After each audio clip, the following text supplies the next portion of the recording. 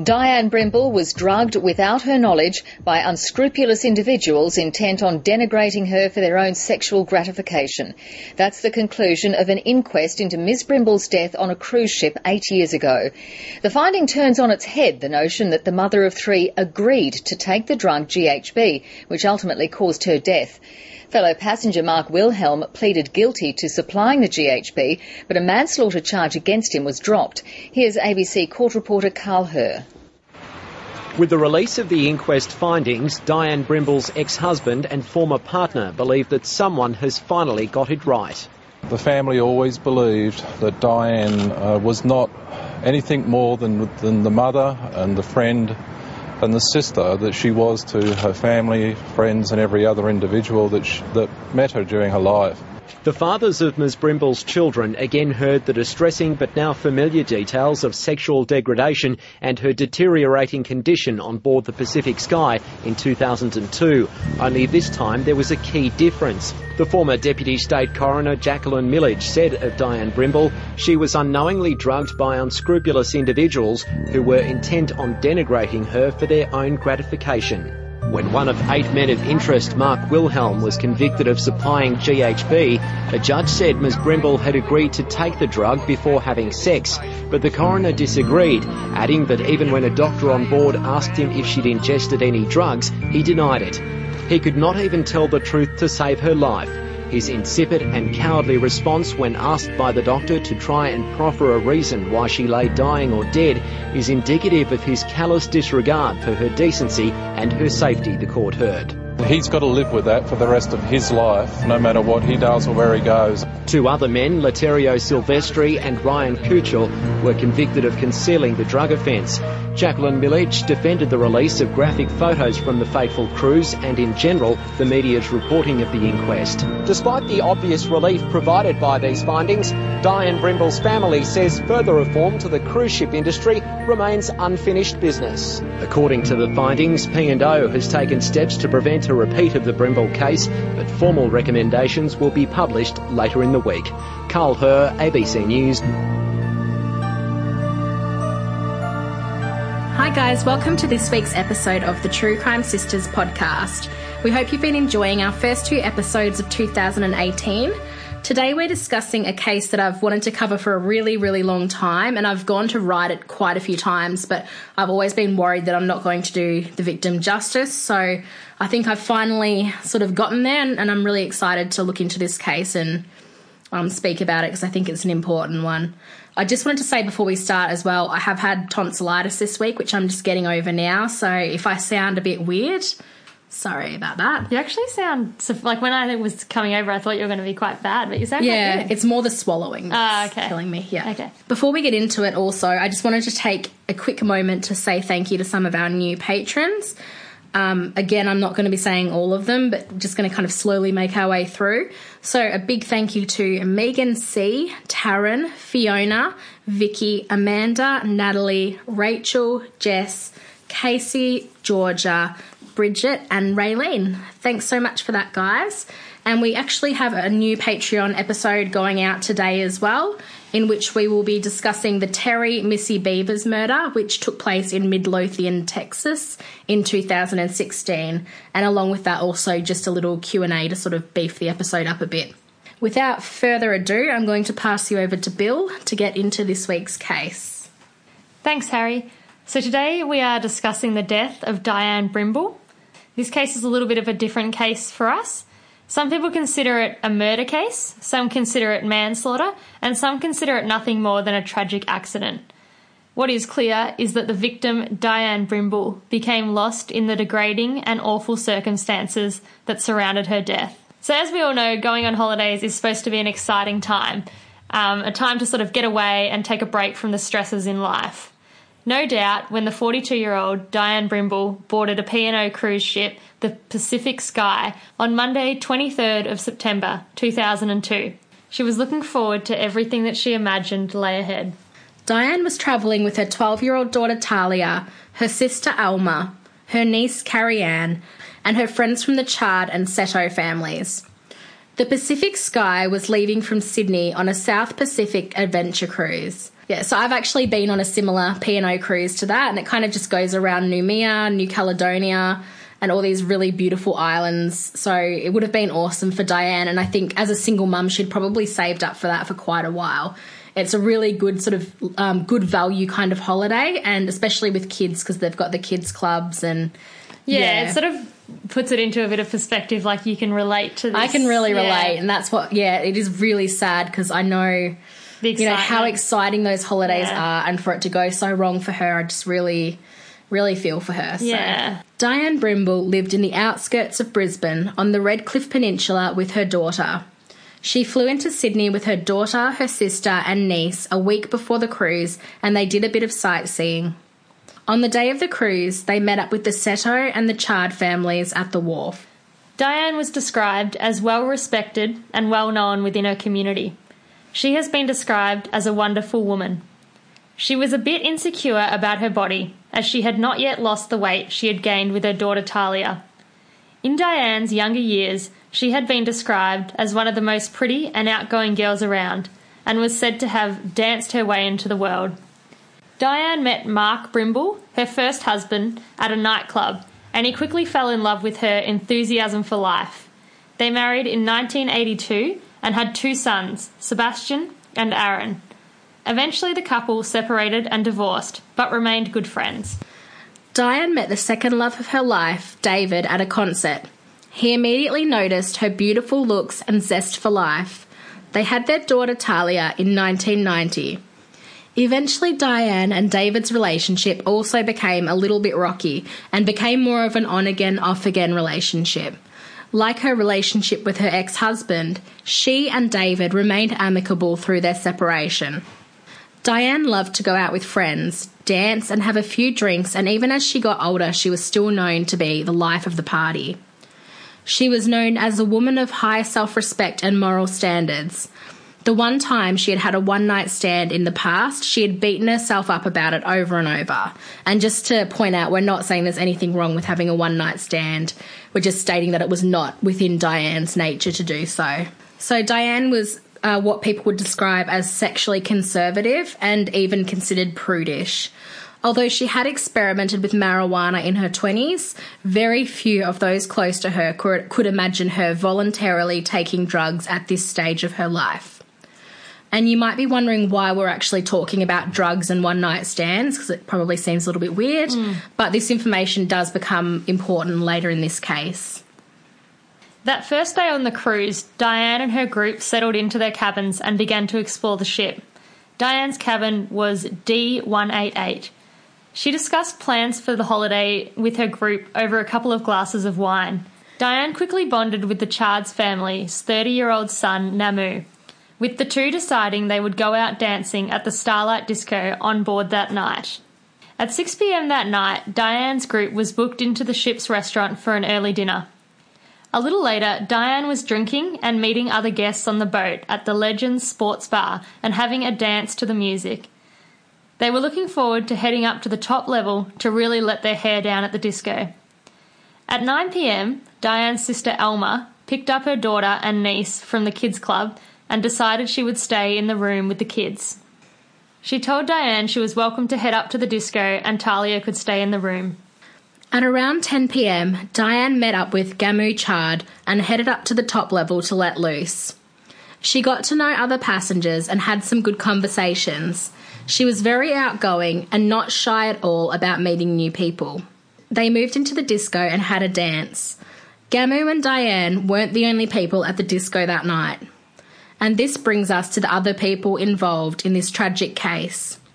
8 men from Adelaide had also been making their presence known at the disco that night. The men had all flown in to Sydney for their departure of the cruise that morning, but that wasn't going to stop them from partying hard that night. They were reportedly a tough-looking group. Many of them were quite muscular, and by many accounts, their presence was intimidating. Their ages ranged from 25 to 42 years of age. They were reported to be loud and intoxicated very early into the trip, and they were very liberal with their colourful language. Not only this, but multiple women report feeling quite uncomfortable in their presence. The names of the men were Mark Wilhelm, Leo Silvestri, Ryan Kushel, Matthew Slade, Dragan Lozic, Peter Pantic, Charlie Camboris, and Luigi Vital. The men occupied 2 cabins on the same deck as Diane, being cabins D182 and D178. One passenger, a young woman named Karen, who was on the cruise with a group of girlfriends, remembers that the group of men came over to her group for a chat that first day. They introduced themselves, and the men freely told the girls about their escapades selling and taking drugs. These were not Karen's type of people. A little later, 3 teenage girls who were sharing a room bumped into 3 of the Adelaide men, Dragan, Pete and Mark, in the hallway near their room. When they stepped into their room, the 3 men pushed their way in without invitation. The men introduced themselves to the girls, who were only 16, 17 and 18 years old. They then asked the girls if they could go down on them. Disgusted, the girls asked them to leave the room. The men wouldn't leave. One of the girls opened the door and demanded the men to get the fuck out of our room. The men appeared irritated that the girls were kicking them out. When one of the girls inquired about Mark's black eye and suggested that he may have lost a fight, he punched his fist into the cabin wall right above her head. Once the men were out, the girls quickly locked the door, terrified. Not 30 seconds later, they heard the doorknob of their room jiggling. So the point of these examples of what the men were getting up to is to sort of paint a picture of what the guys were like, not to really make them look bad, but just, yeah, this is what their behaviour was like on the cruise.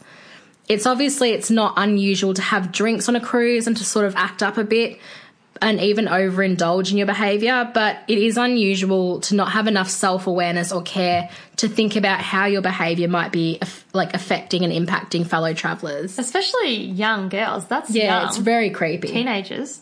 And they're older. Yeah. Yeah. Fate brought this group of men and Diane Brimble together that night at the Starlight Disco on the Pacific Sky. And this chance meeting would change the course of all of their lives. The men were the loudest group at the disco that night, and reportedly everyone else there noticed them. Their behaviour was off-putting to some guests, as it was attractive to others. According to reports, Diane liked the look of the men. She found their muscular look and outgoing personalities attractive. Security guards looking over the disco that night report having to warn the men multiple times to be more mindful of other passengers and respect the rules. Diane approached them a number of times to have a chat, as she did with many of the other passengers. So she was just there having a good time. She was just chatting to everyone. Yeah. Standard thing that you do on a cruise. Absolutely, when you're having drinks and you're in a disco. Yeah. And you're more social on a cruise for some reason. I don't know what it is, but it's like you're all kind of trapped on the water, having a good time. Yeah, you can see how Diane was feeling and getting amongst it. And probably, in a way, the guys too. Like, it would have, not that I'm saying their behaviour was okay, but it would have intensified their personalities, made them feel like they were just kings of the boat, like, you know. Some of the men made a negative assessment of Diane due to the fact that she wasn't as young or petite as the women that they usually found attractive. Reportedly, at times, they were quite rude to her. One of the men, Leo, told her to go away, as did another one, Pete. Diane seemed to be able to brush off this rejection and remained in the men's company. According to many of the people at the disco that night, the men appeared as if they were on drugs, and a few passengers made a mental note not to leave their drinks uncovered or unattended. Diane, who was mildly intoxicated throughout most of the night, did leave her drink uncovered for an unknown amount of time. At around 4 a.m, Diane was the last woman left at the disco, with a group of men and a couple of security guards. It is noted that she appeared to be eager to spend time with the men. It is unknown whether Diane was interested in hooking up with any of the men or if she was just being friendly. Obviously, she's no longer able to tell her side of the story, but according to one of the security guards overlooking the party that night, Diane went from being mildly intoxicated to extremely intoxicated within a very short period of time, and how he describes her as fully stumbling, falling over, slurring her words, having to lean on people for assistance. So more than alcohol, it sounds more than like. alcohol, and having gone from seeming quite fine, just in good spirits, to that. To being falling over. Yeah. It doesn't happen with such extreme progression usually when it's just alcohol. We are now going to run through the story of what happened to Diane. pieced together through various resources and reports. It is hard to know how or why these circumstances came to be, and that is what makes this case so sad. By every account from the people who knew her, Diane was not acting like herself later that night, and they are sure that Diane would have had to be involuntarily drugged to have acted this way. The men she was hanging around with that night claim that everything that happened that night was consensual and done by Diane's free will. Either way, this woman, a mother, sister, lover, daughter, and human being, was degraded and left to die in a way that is both cruel and inhumane. The next morning, when Diane's sister Alma woke up, she noticed that Diane's bed was untouched and that Diane was nowhere to be seen. Initially, she wasn't too concerned. She thought maybe Diane had just sort of fallen asleep in a lounge chair after a big night or something like that. She decided that she would meet up with her friends and take the kids up to the buffet for breakfast. She saw Gamu, who had been at the disco with Diane the previous night, and he told her that he had left at about 3 a.m. and Diane had stayed on at the disco. After breakfast, the group did a quick search of the decks in case Diane had fallen asleep, but there was no sign of her. That morning, a number of guests, including Alma, heard an alarm sound with a voice over the loudspeaker calling a code alpha, and obviously at the time the passengers didn't know what this alarm meant. But what it did mean is that there was a life-threatening situation on board. Alma began to grow concerned when she saw a group of medical staff members blocking off a corridor for the ship. She asked whether the person requiring assistance was male or female, immediately thinking of Diane, but the staff members blocking the hallway didn't know. At 8:30 a.m, one of the ship's nurses, Donna Winter, was asked to return a call to cabin D182 about a passenger who had collapsed. Donna rang the cabin and spoke to a man who told her a woman had passed out after a night of drinking and they couldn't wake her up and weren't sure if she was breathing. Donna took a wheelchair, oxygen tank, and the portable defibrillator and made her way to cabin D182. When she arrived, she saw a woman laying on the floor on her side between the two bunks. It was Diane Brimble. The woman's skin was a tinged blue, and she wasn't breathing and had no pulse. It was, at this stage, the code alpha was called. Donna asked the men whether the woman had any medical conditions, but they didn't know. After some time, a staff member from the ship approached Alma and asked her, "Do you know Diane Brimble?" Alma replied, "I'm her sister." The employee asked, "Does she have any health conditions?" Alma replied, "Not that I'm aware of." Following that, the staff member left without offering any more information. Medical staff members continued to work on Diane, but despite their best efforts, they could not get her heart to beat. One of the nurses noticed a pill on the floor of the room and collected it for examination. At 9:03, Diane Brimble was pronounced dead on the Pacific Sky, 100 nautical miles east off Crescent Head in New South Wales waters. One of the nurses asked the head doctor, Dr. Michalski, if he thought Diane's death seemed suspicious, to which he replied, "Of course." The first person that staff spoke to about what had happened was the man she had left the disco with the night before, and his name was Mark. He was about to give his first, very modified version of what had taken place that night. He told them he had met Diane at the disco and left with her at 4 a.m. Both of them were very drunk and they had sex. He said he then left the cabin to visit his friends, leaving her there. He said when he returned she was laying on the floor as if she had fallen off the bed, and he called for medical attention. He was asked whether anybody in the cabin had ingested drugs, to which he replied they had not. When the doctor told him that Diane was dead, he appeared shocked and began to cry. At some stage during the resuscitation process, Leo, one of the other men from the room that night, said to the staff, "That's my room, get the bitch out of my room." That's horrible, isn't it? Like, just to have someone talking about somebody else that way, especially when she's in that condition. That just makes, that's something that makes me feel like, I don't know. It's like the men have kind of sort of stamped their own grave about the type of people they are with behaviour like that. And, like, I'm not saying that they're that type of men 24/7, but that's how they were acting on this cruise by the sounds of it. From all accounts, from the other passengers and just these little comments, that's how the men were acting on the cruise. Yeah. They might be upstanding guys in the rest of their life, but... No. Okay, no. Despite the fact that the cabin was ordered to be sealed off as a crime scene, one of the doctors accidentally allowed the men into the room, and it is unknown what evidence, if any, was removed at that point. Alma and Diane's daughter Talia were then informed of the devastating news that Diane had passed away. They were allowed into the ship's morgue to say goodbye to their beloved mother and sister one last time. The doctor on board made contact with Diane's GP, Dr. Alex Chi, and he confirmed that Diane had no medical or heart conditions and there should be no reason why she would die suddenly. Because of this, an investigation and autopsy would need to be conducted.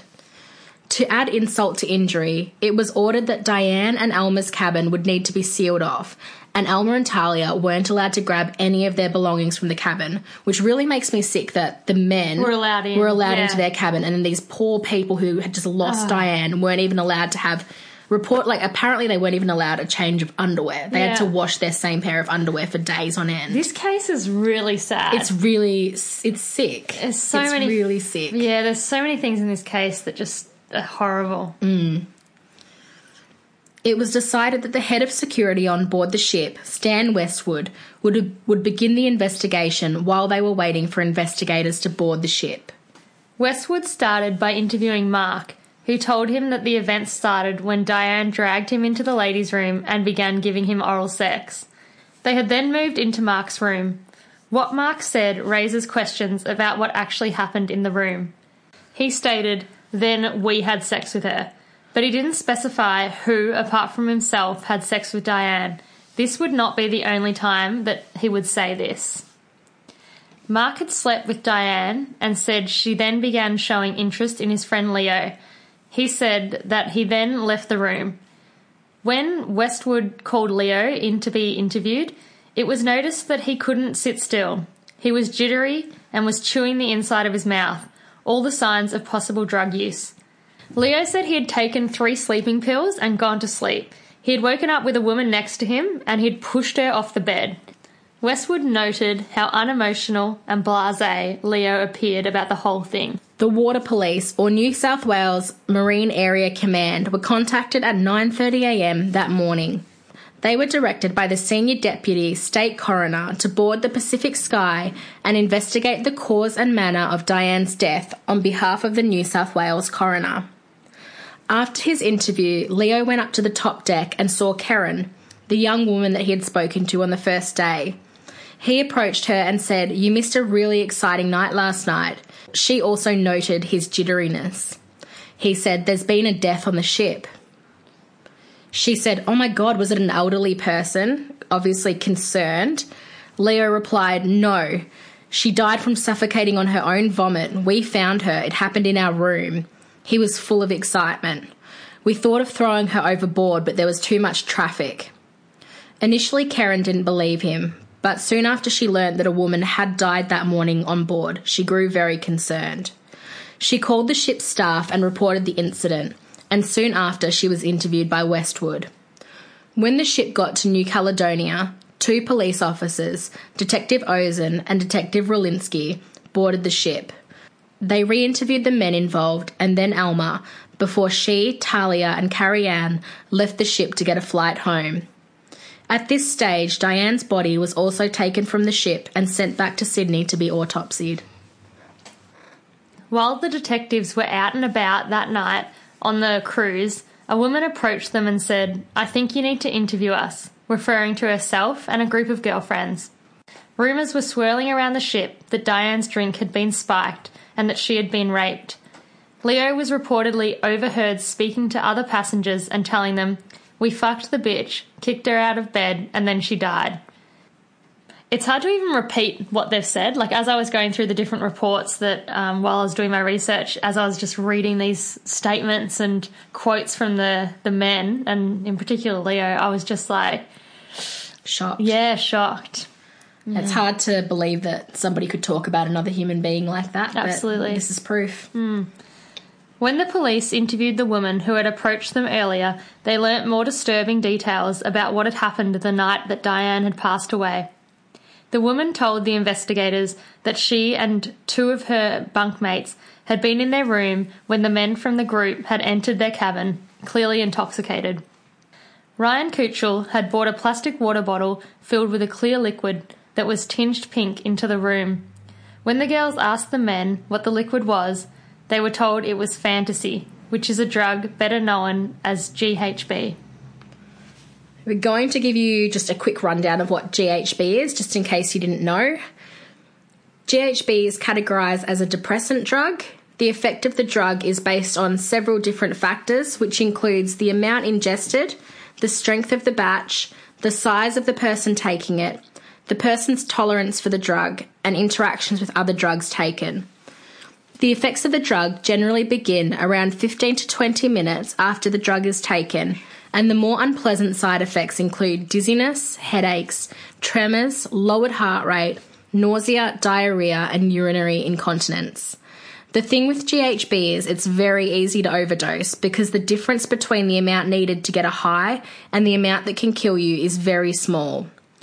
If someone does overdose, their symptoms will be as follows: irregular or shallow breathing, hallucinations, unconsciousness, seizures, and death. If GHB is used with alcohol, the risk of overdose is increased greatly.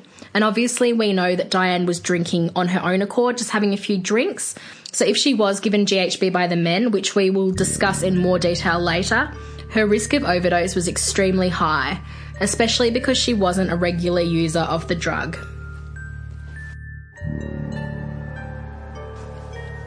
The women who spoke to the police also told them that the men had been passing around photographs of Diane in compromising and degrading positions. Some of the photos were of Diane having sex with Mark, which is obviously extremely demoralising. At some stage, one of the men, Charlie, entered the women's cabin and told the men that Diane had defecated and that Mark needed to go and clean her up. Instead of going to try and wake Diane up and seeing if she was okay, he took a number of degrading photos of her and came back to the room to show the group. One of the women, Kelly, was a nurse, and she thought it was a bad sign that Diane had defecated, knowing that sometimes people's bowels are released at this time of death. Unfortunately, she didn't push the men to call for help at that point, and we'll never know if it could have made a difference. Instead, Mark encouraged the group to go and look at Diane, laying in the cabin with no modesty left.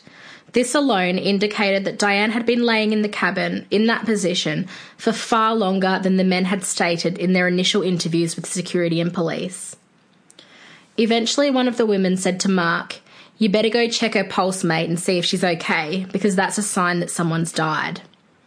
Mark left, and when he returned to the women's cabin, he said that he thought he had felt a pulse. The women were growing increasingly uncomfortable with the situation and eventually managed to get the men out of their cabin, not realising the severity of the situation they had just witnessed. At some stage, a camera memory card was handed into the lost property area of the ship, and the police managed to get their hands on it. They realised that it belonged to the men and may have incriminating photos on it. They didn't want to risk losing any of its contents and sent it immediately to professional technicians who would be able to retrieve deleted data. Meanwhile, at the Glebe morgue, Diane's body had arrived for autopsy. The examination was performed by Chief Pathologist Dr. Johan de Flue on the 28th of September 2002 at 10 a.m. Diane's body showed signs that were consistent with having died from a drug overdose. Her lungs were filled with fluid, which is something commonly seen in someone who has stopped breathing due to overdose. Diane had a significant amount of alcohol and GHB in her system. Her blood alcohol level was 0.127, and the amount of GHB in her system has been described as a lethal dose. Unfortunately, because her death was attributed to drugs, at this stage it had to be ruled an accidental death, even if someone had given her the drugs without her consent. Despite this, investigators still had an open mind that Diane's death could be a homicide if the drugs that contributed to her death were given without her knowledge or consent. Another possibility was manslaughter, since Diane may have died as a result of unlawful or dangerous acts, or negligence because nobody had taken the steps to assist Diane while she lay dying on the floor of cabin D182. A computer expert examined the 64-megabyte memory stick found on the cruise ship. There were 41 photos that were easily visible and another 156 photos that had been deleted. 22 of the deleted images were taken between 4:50 a.m. and 6:55 a.m. that fateful day on the Pacific sky. Multiple photos showed Diane having sex with Mark, as well as laying naked next to Leo. There was a photo of the two men sleeping on the bottom bunks in room D182, with Diane on the floor in between the beds, wearing nothing but black socks. In a number of photos, someone has zoomed in on Diane's buttocks in an obvious attempt to humiliate her. The cruise ended and the men went back to their lives, while Diane Brimble's family and friends were left to pick up the pieces of their lives and grieve for their beloved mother, partner, sister, daughter and friends. 7 months after Diane's death, investigators went to Adelaide to re-interview the men that had been around Diane that night. Mark Wilhelm had lawyered up at that point and he was no longer being cooperative. Even when shown the incriminating photos from that night and the autopsy reports, he said nothing. Leo was also uncooperative and refused to talk or give DNA when asked. Police had permission to tap the men's phones, and they listened to hours upon hours of calls between the men as they began to get their case ready for the inquest into Diane's death. Calls between the men seemed to indicate the source of GHB on board the ship was Mark Wilhelm, and also caught the men rehearsing and syncing up their story for the inquest. The aim of the inquest was to determine the time and place of death as well as the manner and cause. The coroner concluded that Diane's death was sudden, unnatural, suspicious and unusual. It became clear the men were concerned about the implications of their involvement in Diane's death when they tried to challenge the coroner's jurisdiction in the investigation. They stated that the death happened outside of the jurisdictional limits of New South Wales. However, this did not end up stopping the inquest as they had hoped. The coroner's report of the inquest findings described the men of interest's backgrounds as a complete contrast to Diane Brimble's. The report details how the men all put in money to buy illegal drugs to smuggle into the cruise, including ecstasy and GHB. Most of the men had some form of criminal background, with Dragan Lozic even being accused of raping a 17-year-old girl in 1979. He was eventually acquitted after the defence argued it was consensual. During the inquest, it was revealed that Diane reportedly not only engaged in sexual intercourse with Mark, but also gave Leo oral sex in the cabin that morning. The truth behind the men's story and who did or did not engage in sexual acts with Diane was still questionable, even at the inquest, and many parties involved believed that the men were not telling the whole truth. Mark maintained throughout the inquest that he never supplied Diane with any drugs, despite the obvious fact that she had a lethal dose of GHB in her system when she died. Many of the men's assertions conflict with each other during the crucial hours of that morning, and the coroner calls their statements into question in the report. She stated that the only witness of the 8 men that was credible was Matthew Slade. The other men only seemed to recall convenient memories. It was stated that Ryan Kutchell was the main orchestrator when it came to syncing up the men's stories to one version, and the other men seemed to call him for guidance on the matter. At the inquest, a number of witnesses came forwards to recall what they had seen that morning. Leanne McDonald, who was staying in cabin 186, which was right next door to D182, heard the men return to their cabin at approximately 4:30 a.m, followed by a lot of loud noises and thumping. Kelly Davis, one of the women in the cabin that the men visited that morning, claimed the men arrived at her cabin at approximately 6:30 a.m, and left at around 8 a.m. The men in attendance in her cabin were Pantic, Lozic, Wilhelm and Kutchell. The women from that cabin also stated that Lozic, Pantic and Kutchell admitted that they had watched Mark have sex with Diane. The women told the inquest of how they had lied to the men and told them that they would meet them for breakfast to get them out of the room. A witness named Starina Golan walked past room D182 at approximately 5:30 a.m. and saw people laying everywhere in the cabin. She also saw Mark Wilhelm holding his penis and swinging it around, asking her if she wanted a bit of this. A man named Gregory Williams was staying in cabin D158, and at approximately 5 to 5:30 a.m. he heard a loud male voice state, "The fucking slut shit all over me." A former scientist who specialised in medicinal chemistry, Dr. Allender, gave evidence at inquest that a sufficient dose of GHB could lower someone's inhibitions enough that they may become involved in sexual activities that they wouldn't usually participate in. Because Diane had twice the amount of the recreational dose of GHB mixed with alcohol, this would have increased the disinhibiting effects of the drug even more.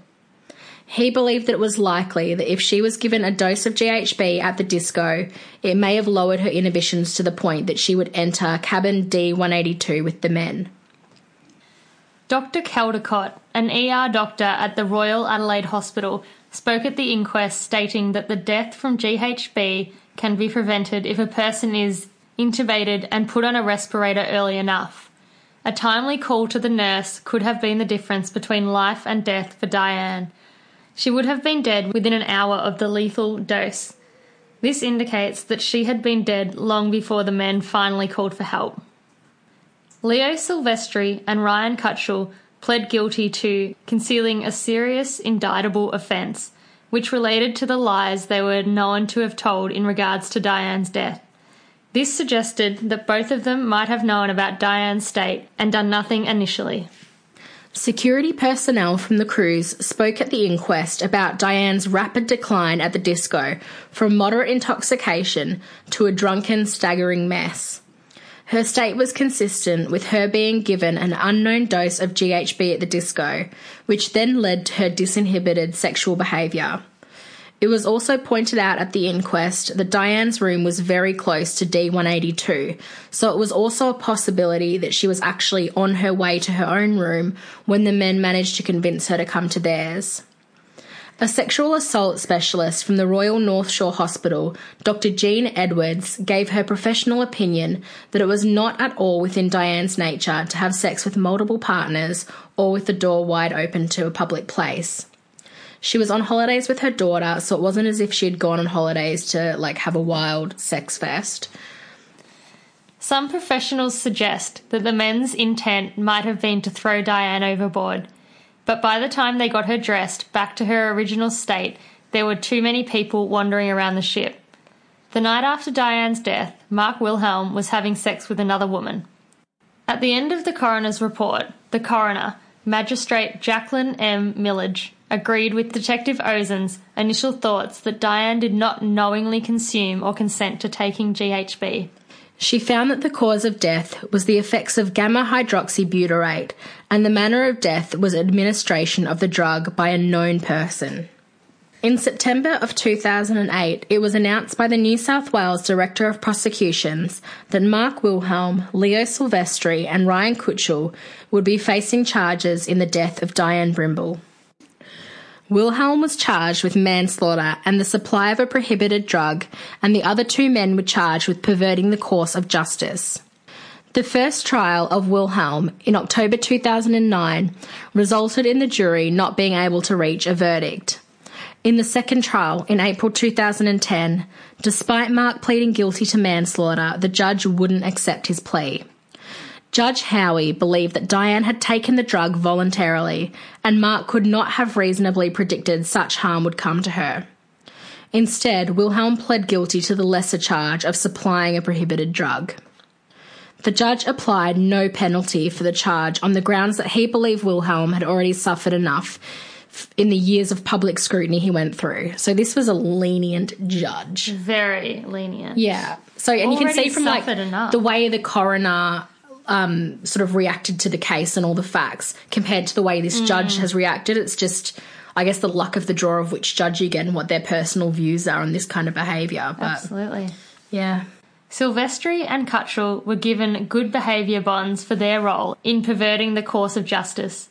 P&O reached a settlement with the Brimble family for a significant amount of money, and as a result of this case, security measures on Australian cruises have been tightened with the introduction of sniffer dogs and CCTV cameras on board. This is a case that is polarising and sad. Poor Diane lost her life in an incredibly humiliating, demoralising and degrading manner which no human being deserves. While the men may have been let off easy, their behaviour on board the ship lacked respect and kindness, and we can only hope that they and other people like them learn something from the ordeal. Our thoughts go out to Diane's family, friends and loved ones. Thank you for listening to this episode of the True Crime Sisters podcast. We hope you join us again next week for a brand new episode, and until then, please stay safe.